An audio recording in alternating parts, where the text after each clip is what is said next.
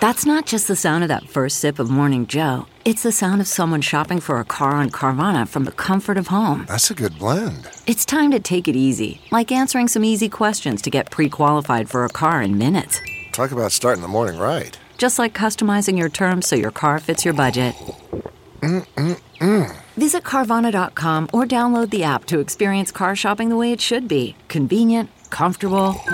Ah.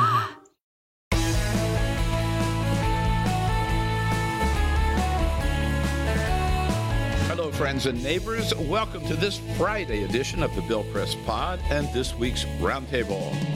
It was the last week of the campaign, but in many ways, it seemed like the campaign was frozen in place. There was no debate, no big breaking news, no October surprise. The only new development was that over 81 million Americans have now already cast their vote. Does that mean this election is already over? Or when will we know? And will it be the American people who decides or the Supreme Court? Meanwhile, with a relentless mind of its own, the coronavirus rolls on with 9 million Americans now infected, 225,000 dead, and the majority of states, north, south, east, and west, reporting a record number of new cases. One thing for sure, even if the campaign ends on November 3rd, the pandemic will not. So here today to look back on this week and try to make some sense of it all, three of Washington's top political reporters from the Los Angeles Times, Jennifer Haberkorn. Hello, Jennifer. Hi, Bill. Great to be with you. Thank you. From the Wall Street Journal, Sabrina Siddiqui. Hi, Sabrina. Hi, Bill. And joining us for the first time on the Bill Press Pod from USA Today, White House correspondent David Jackson. Hi, David. Hey, Bill. How you doing? All right. Good to have you all here. So this past week, when we look at it, it's a campaign like none of us have ever covered before. This last week, Jennifer, start with you. Anything change? Oh, gosh. I almost feel, Bill, when you were doing your intro, I was worried that you were jinxing us and that the major things were going to happen this weekend or some October surprise. Could. It could. But short of that, it really feels like it hasn't. I mean, it feels like all of the trends that we were seeing, if anything, have become more permanent and have been further ingrained at both the presidential and in the Senate races that I in particular have been following. It just feels like the trends that we were on are going in the same direction with a couple. I mean, I was interested in the Georgia Senate race. We saw John Ossoff's chances, if anything, seem to be a bit better. Biden, Pennsylvania still seems like a major swing state. So that's where I feel like things are right now. Right. I know you've been spending a lot of time on the Senate races, and I'm going to talk about those just a little bit later. But again, on the presidential level, how do you see it, Sabrina? Well, past week, it looks increasingly like this is Joe Biden's election to lose. I think that if you take into account that he has had a consistent lead in both national and battleground polls, and that this is not actually similar to 2016 in terms of not only his lead being bigger than that of Hillary Clinton, but also that he's running against a president whose approval ratings have fallen, especially amid the coronavirus pandemic, and that there's a much smaller percentage of undecided voters than there was 4 years ago. It should give Democrats at least some confidence that they're not headed for a repeat of 2016. But having said that, we do have this record number of people who are casting their ballots through early voting. A key unanswered question, even as Democrats have an advantage over Republicans in early voting based on the information that's available so far, is how many of these voters are casting their ballots early because of the pandemic? And will this number, especially with respect to the advantage that Democrats hold, be offset by a large number of Republicans who show up to the polls on election day? And the latter is what the Trump campaign is counting on. So right. I think, after what happened 4 years ago, even if I said it's an imperfect comparison, I don't think that Democrats will feel like Joe Biden has this locked up until the race, until and if and when I should say the race is actually called. Yeah, if and when. We'll talk about that too a little bit. David, from your perspective, looking at this past week, the candidates both on the road, do you see anything moving, any move of the needle? Only a slight movement toward Biden, I would say. I've been dealing mostly with the Trump people. And, Bill, 3 weeks ago when the president had COVID, there were people in that campaign who really thought it was over, that the cake was baked, as one of them said. But this past week, I've heard some increasing semi-optimism from the Trump people. And their feeling is that he can still pull it out. They don't feel very good about Wisconsin and Michigan, but they feel like if Trump can hold on in Florida, North Carolina, Pennsylvania, and Arizona, that they can still put together a map that gives them 280 electoral votes. And so I would say they feel like it could be a repeat of 2016, that Trump could come back and pull an upset. Yeah. David, I want to ask you particularly about one aspect of this campaign. I remember Obama's reelection when I was going to the briefings every day. You, of course, were there for USA Today. And there was a distinct difference between the White House news, which was given to us every day at the briefing by the press secretary, and the campaign staff, right?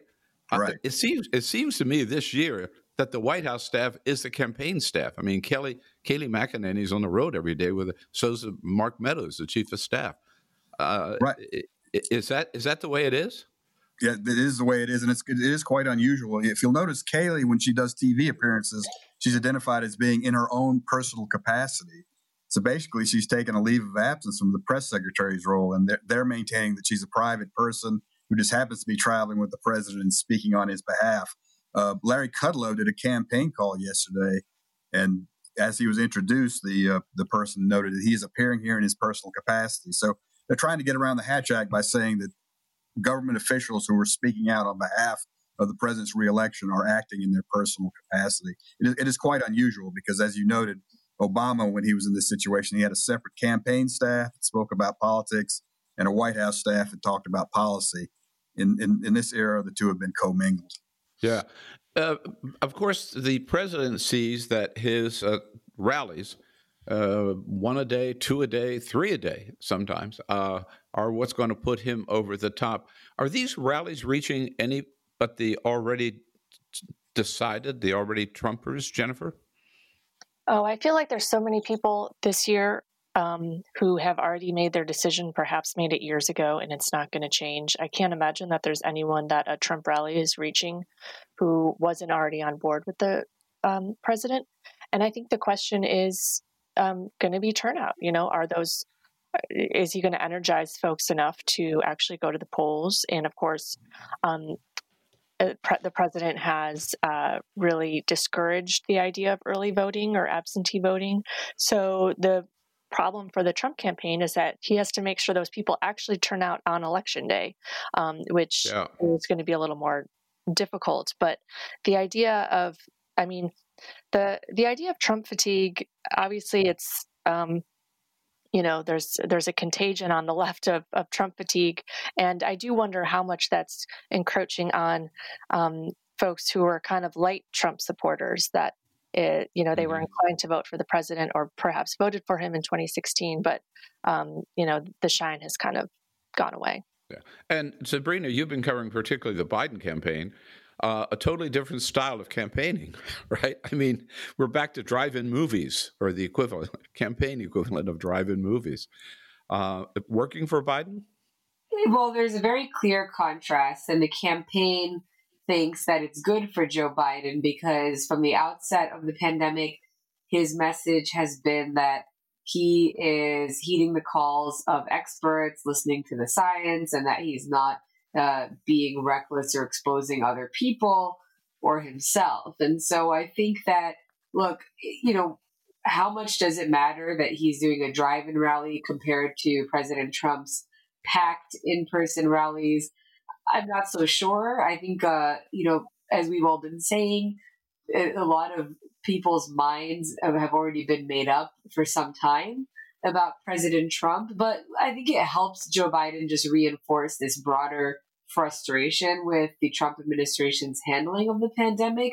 I don't think it's really going to necessarily come down to the style of campaigning, more so than it will the fact that more than 8 million people across the United States have now contracted the virus. The death toll has surpassed 227,000.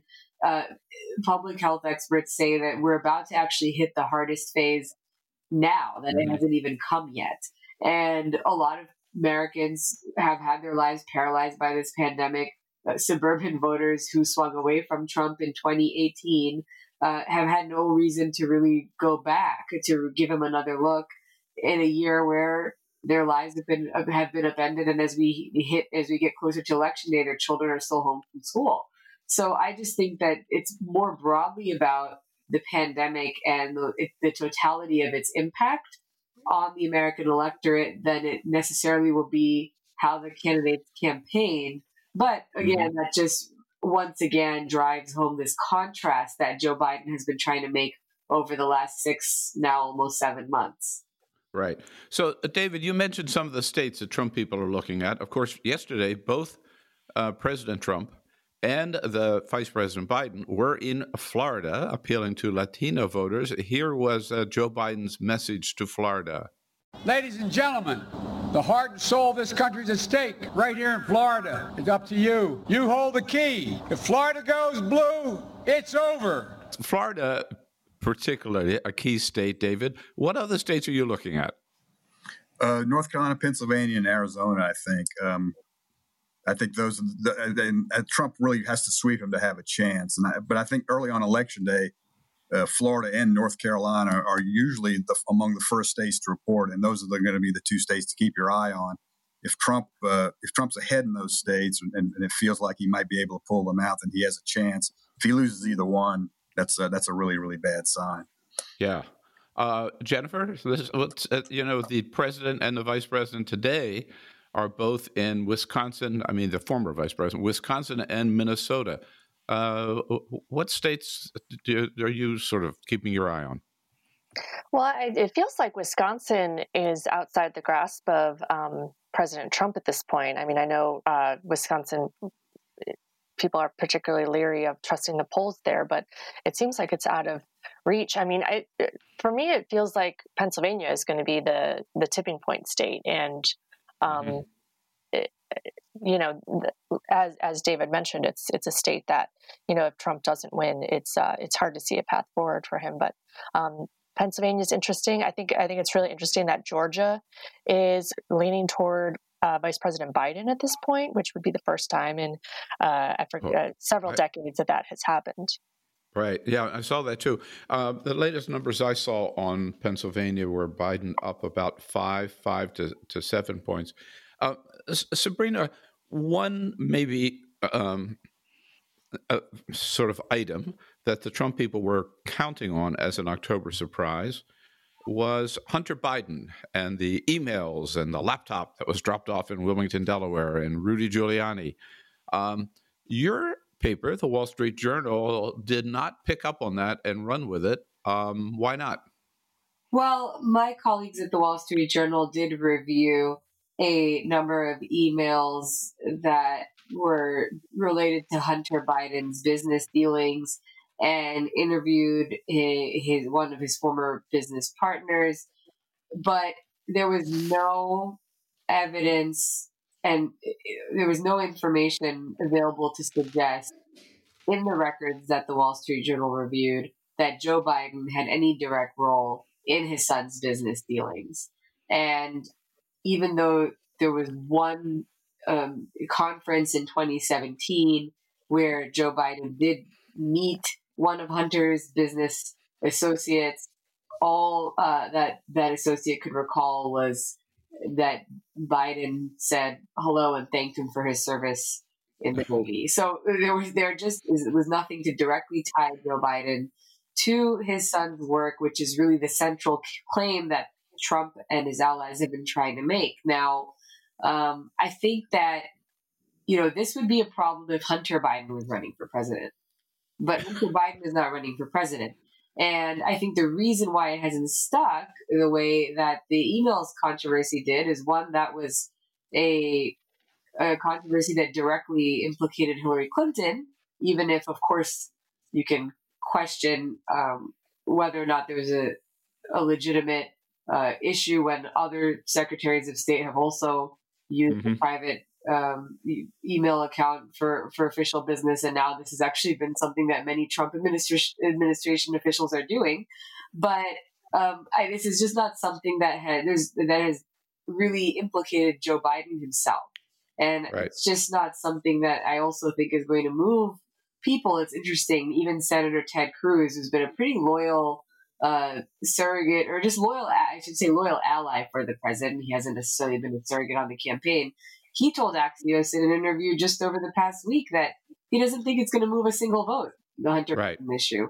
I think it's something that for the president's base cares about and thinks that the media is not covering adequately.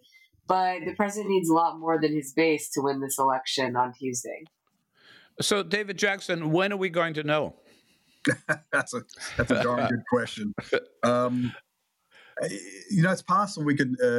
I don't think anybody really knows because of it all boils down to how quickly the states can count these mail-in ballots. But I don't think we're going to know before Wednesday. I just think that we won't know before Wednesday at the earliest. I do think that Trump and the Republicans will poll well on Election Day itself, and I think that's going to distort the results here. So he's liable to be ahead or close to ahead in most of these key states that we've talked about. I had a pollster last night, an unaffiliated pollster, tell me he thought that Trump would hit his peak vote and peak performance at about around 11:45 p.m. on Tuesday night. And at that point, it'll slowly go the other way because you'll have California counting and you'll have the states counting their mail-in votes, particularly in Pennsylvania. So that tells me that we won't know the actual real winner until Wednesday. Although I have to add, like I say, if it's obvious that he's going to lose Florida or North Carolina or Pennsylvania, those Eastern time zone states, I think we can pretty much safely bet what's going to happen. By the way, just a little a note there. In the last couple of weeks here on the podcast, we talked to both Larry Sabato and Charlie Cook. I think all of us would agree they know politics as well as anybody else we know. Both of them said if the president loses Florida, if Donald Trump loses Florida, it's all over. Correct. And Florida does count its votes ahead of time. They're counting their absentee ballots or mail-in ballots ahead of time. So we'll know Tuesday night about Florida, they believe, at any rate.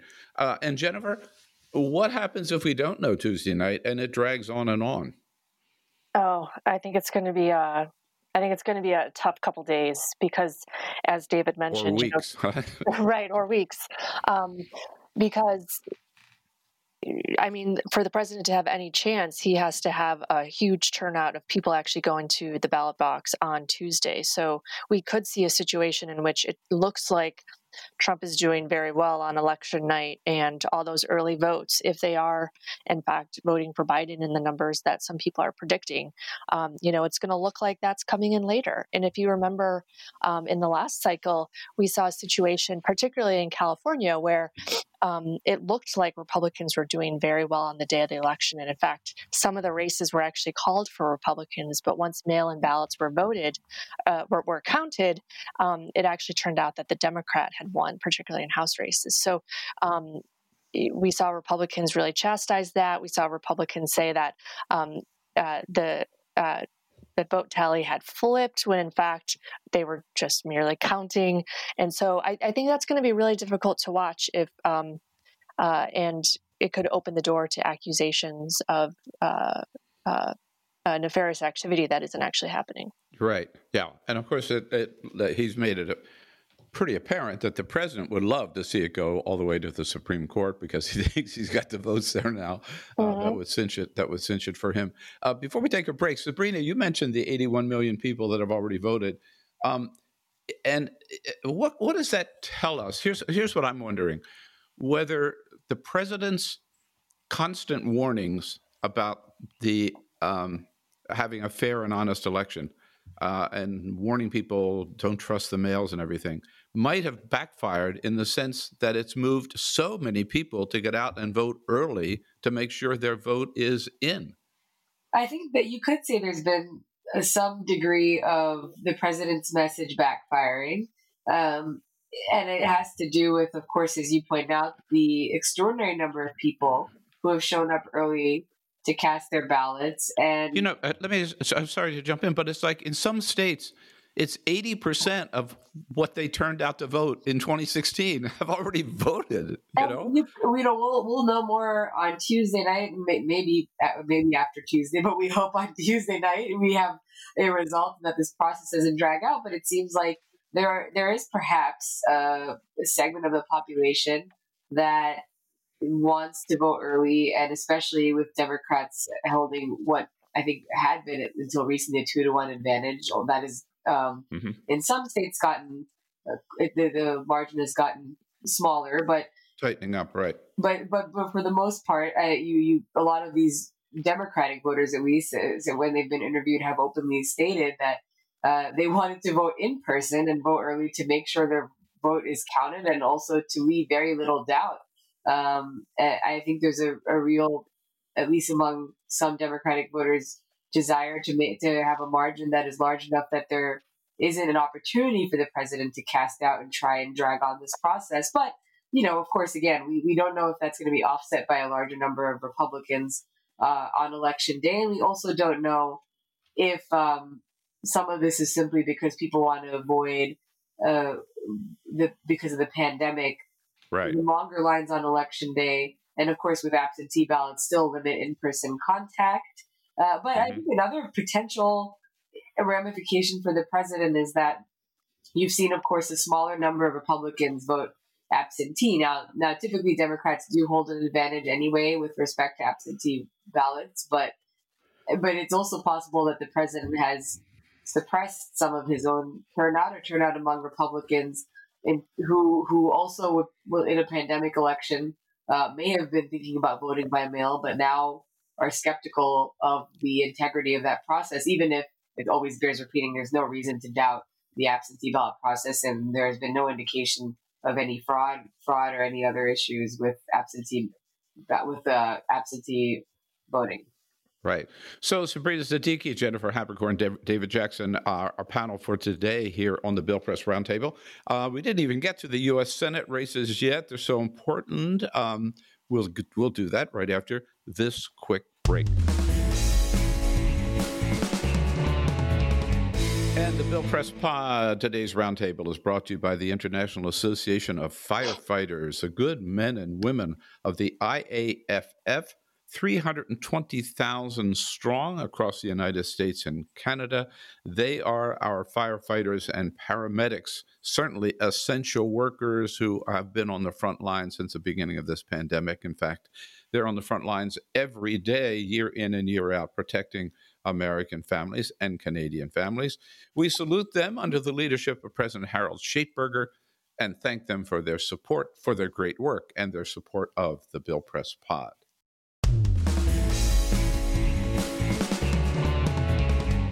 And we're back with today's roundtable. Joining us from USA Today, David Jackson, from the Wall Street Journal, Sabrina Siddiqui, and from the Los Angeles Times, Jennifer Habercorn.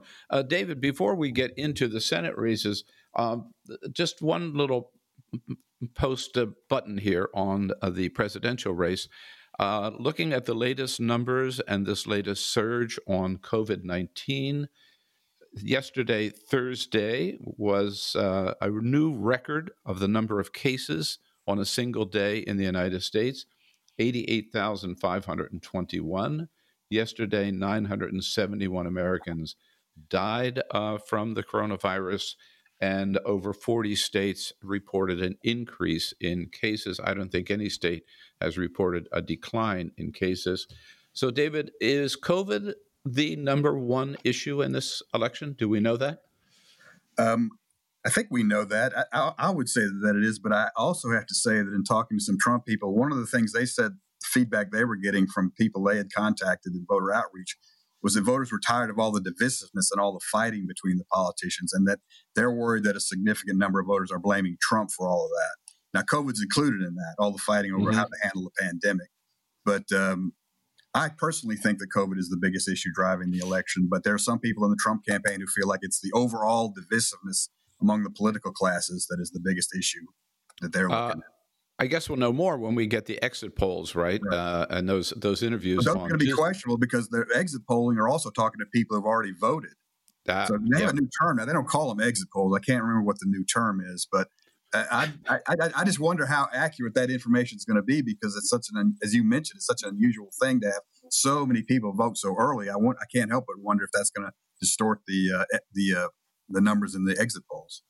And Jennifer, despite the reality of the numbers, right? The president still says at every rally, we're turning the corner. That's a message that seems to contradict reality, Jen, but he persists in it, right? He thinks that's the winning message.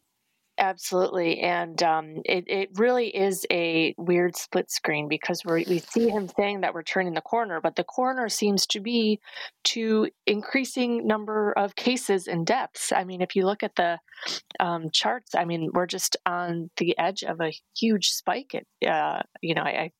I hate to say, but that's definitely what it looks like. And, if this election is a referendum on the president, COVID is at the top of that list of how he's doing. And it's hard to see how it's almost like he's trying to convince people that what they're looking at is not real. Mm-hmm. And that's what's a little troubling when you look at the actual numbers. Yeah, let me stay with you, Jen, there for a minute, because I know you've been particularly looking at the Senate races. So transition us into the Senate. Where do you think, Mitch McConnell this week, not showing much confidence, it seems to me, said that the chances of the Republicans holding on to the Senate are 50-50. What states do you think are going to make the difference? And I want to get Sabrina and David to weigh in as well. I think McConnell's 50-50 is a little too generous on the Republican side. I mean, most of the forecasters right now are saying that Democrats are favored to take control of the Senate. If that happens, it's likely to be a very small majority, maybe 51, 52, 53. There could even be the chance of a 50-50 Senate, which frankly just sounds like a lot of gridlock to me. But, at this point, Alabama is definitely going to Republicans, Colorado, Arizona, almost certainly going to Democrats. And so the states that I'm watching that I put in the toss-up or light toss-up category are Maine, North Carolina, Michigan, and Iowa. And I think what's really interesting is that we saw in 2016, the Senate races tracked exactly with the presidential. There was no daylight. And that has kind of had been increasingly more common in the last couple presidential cycles, but we saw they fell into perfect alignment 4 years ago. And all signs are that that's going to be exactly the same. I mean, there's very few voters who split their tickets. And it's really hard to see anyone casting a vote for Biden and, Joni Ernst or Susan Collins. Almost certainly the Senate is going to follow the presidential. And I think one interesting thing to watch is the two Georgia races, one a regular election, one a special election, are most likely going to go to runoffs, which will be decided in January. So we could have a situation in which we don't know who controls the Senate until 2 months after the election. So that's going to add even more uncertainty to election night. So, Sabrina, Maine, North Carolina, Michigan, Iowa, the same ones you're looking at, do you think? Yes, absolutely. And I think that obviously there are a lot of competitive Senate races that have been striking to watch. Arizona is another key contest where you had a clip go viral from the president's rally there where he was calling up Republican Senator Martha McSally to the stage and has been criticized for the way in which he did so, telling her, come up fast, you've only got 1 minute, no one cares, basically essentially saying no one cares what she wants, no one cares about what she has to say. So, she's up against Democrat Mark Kelly, who is, of course, a popular and well-known former astronaut turned gun safety advocate after his wife, then Congresswoman Gabby Giffords, was shot in Tucson in 2011. And, I think absolutely Cory Gardner's race in Colorado.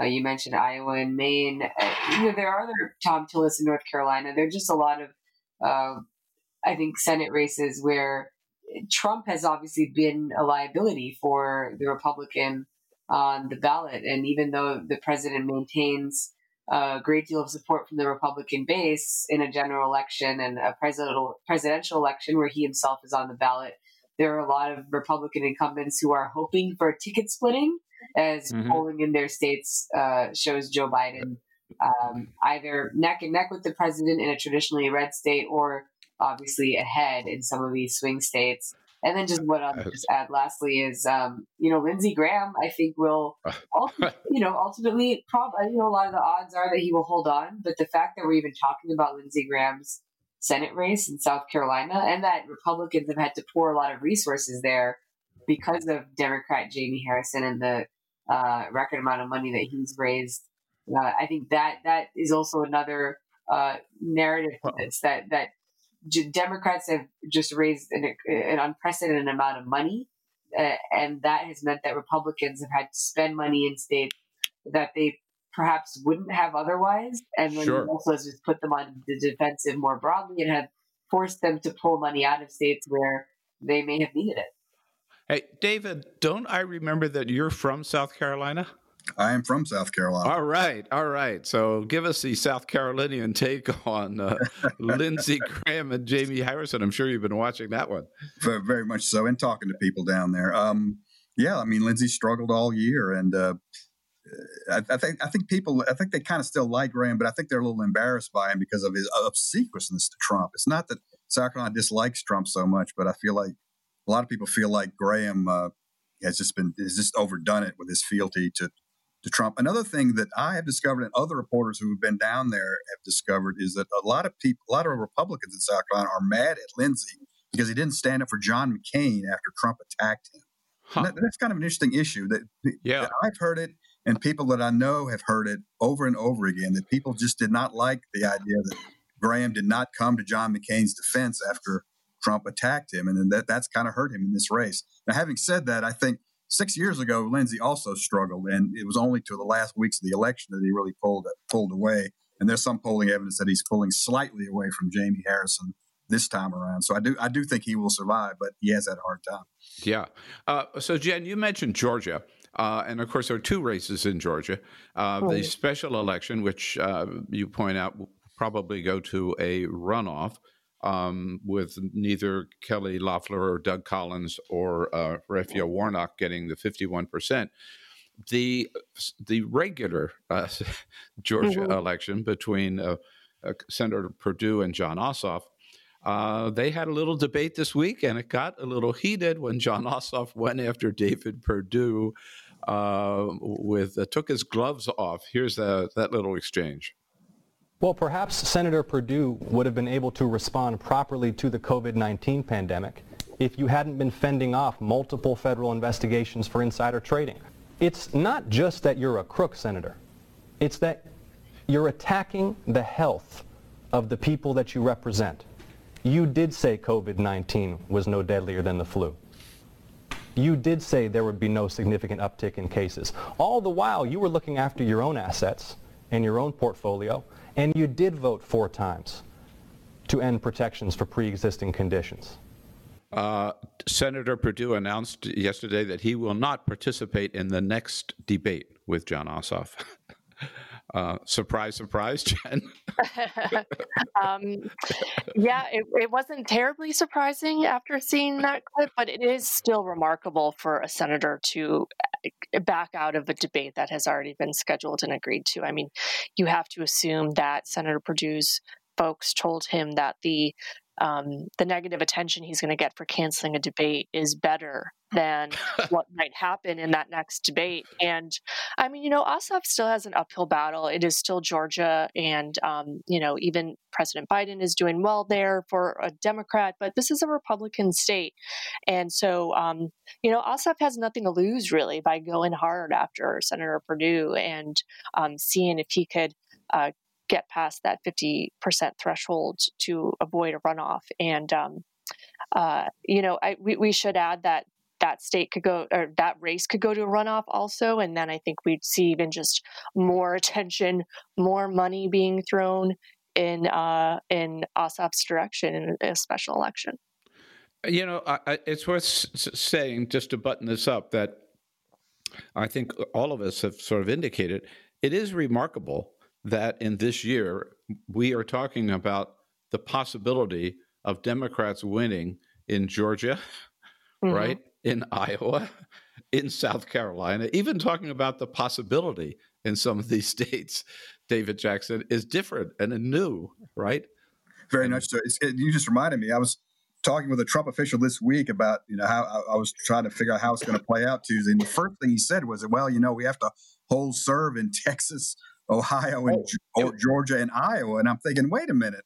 You're talking about you're worried about what's going on in Texas and Georgia? And he said, yeah. And that kind of illustrated the challenge they faced. Yeah, I saw a story this morning where Ted Cruz called the president this week and said, you got to think about Texas, right? It's a real game down here, gameplay, and don't take it for granted. The Democrats have been working that. I used to work for the Dallas Morning News as well, and the Democrats have been working toward this for more than 20 years, and it looks like the time is at hand. I mean, the urban growth and the penetration of the suburbs has made the Democrats pretty competitive in Texas statewide elections at long last. Well, hopefully we will all know by this time next week. If not, we're in for a long haul. Thank you so much, Jennifer Haberkorn, Sabrina Siddiqui, and David Jackson. But we don't let you go without asking you. So, what was the story this week that stopped you in your tracks and you said, "Oh my God, this is serious," or "This is funny," or "This is worth just taking another look at"? Jennifer, how about you? Your favorite story of the week? So I'm going to point to a story that my colleague Molly O'Toole wrote. It's called "The Nepalese Man Who Came Back from the Dead." And the headline kind of gives away the point of the story. But buried underneath this return from the dead is a very interesting topic of labor rights in Saudi Arabia. It was a man from Nepal who had gone to Saudi Arabia to work, really uncovers the plight of these migrant workers. Very interesting. Deep read for the weekend. Well, wait, but don't leave us there. Was he actually buried in rubble or something and brought back from the dead? So it was a case of mistaken identity. But I don't want to give any more away. Oh. All right. LAtimes.org, right? Or .com? Yeah, .com. Thank you. LAtimes.com. Look for the Nepalese man. I'm going to do it right after we finish. Sabrina Siddiqui, if you don't have a dog story, I'll be surprised. Well, you asked for a dog story, so I brought a dog story. So, I could stay on brand over here and do a feel-good dog story. So, Hawaiian animal shelters had been overcrowded because of the coronavirus pandemic. And so an animal rescue group flew more than 600 dogs and cats from overcrowded shelters in what some groups are calling the largest pet rescue flight in history. So, wow, from Hawaii to the mainland? From Hawaii to the mainland, and these cats and dogs flew on a Hercules C-130 plane, a large military aircraft, and they landed in Seattle on Thursday. They'll be distributed to various shelters in Oregon, Idaho, Montana, and Washington State, available for people who want to give them a home. And one of the many consequences of the pandemic is places like animal shelters are overcrowded and unable to maintain staffing. And, there's been obviously tremendous humanitarian toll and also a toll on our furry friends. So, it was just interesting, though, that it was the largest rescue flight in history. So they say. Maybe there's one that we don't yet know about. But I promised a dog story, and I brought a dog story. Well, imagine being on that flight, by the way. That would have been 600. That's a lot. It's a lot of money. I know. That would have been a very lively flight. David Jackson, what caught your attention? I'm going to pick with the World Series. The Los Angeles Dodgers winning the World Series. They defeated the Tampa Bay Rays 4-2. Now, it wasn't the greatest World Series ever played, but it wasn't the worst. It was played at a neutral site in Arlington, Texas. There weren't many fans there because of COVID restrictions, but it was a baseball game, and it was fun, and it was interesting to watch. And it was proof that the Major League Baseball was able to put together some kind of season and able to crown a champion. And I think it's a sign that we're going to get through this. Yeah, absolutely. That's a good pick. Well, Sabrina has inspired me. I figured if she was going to come up with a dog story, I'd have to come up with a cat story. That's my favorite story of the week. You may have read about this. Happened in the UK at Southmonk Cathedral in London, where for the last 12 years, they have had a stray cat that adopted the cathedral, or the cathedral adopted this cat, and it was very much in presence at the cathedral.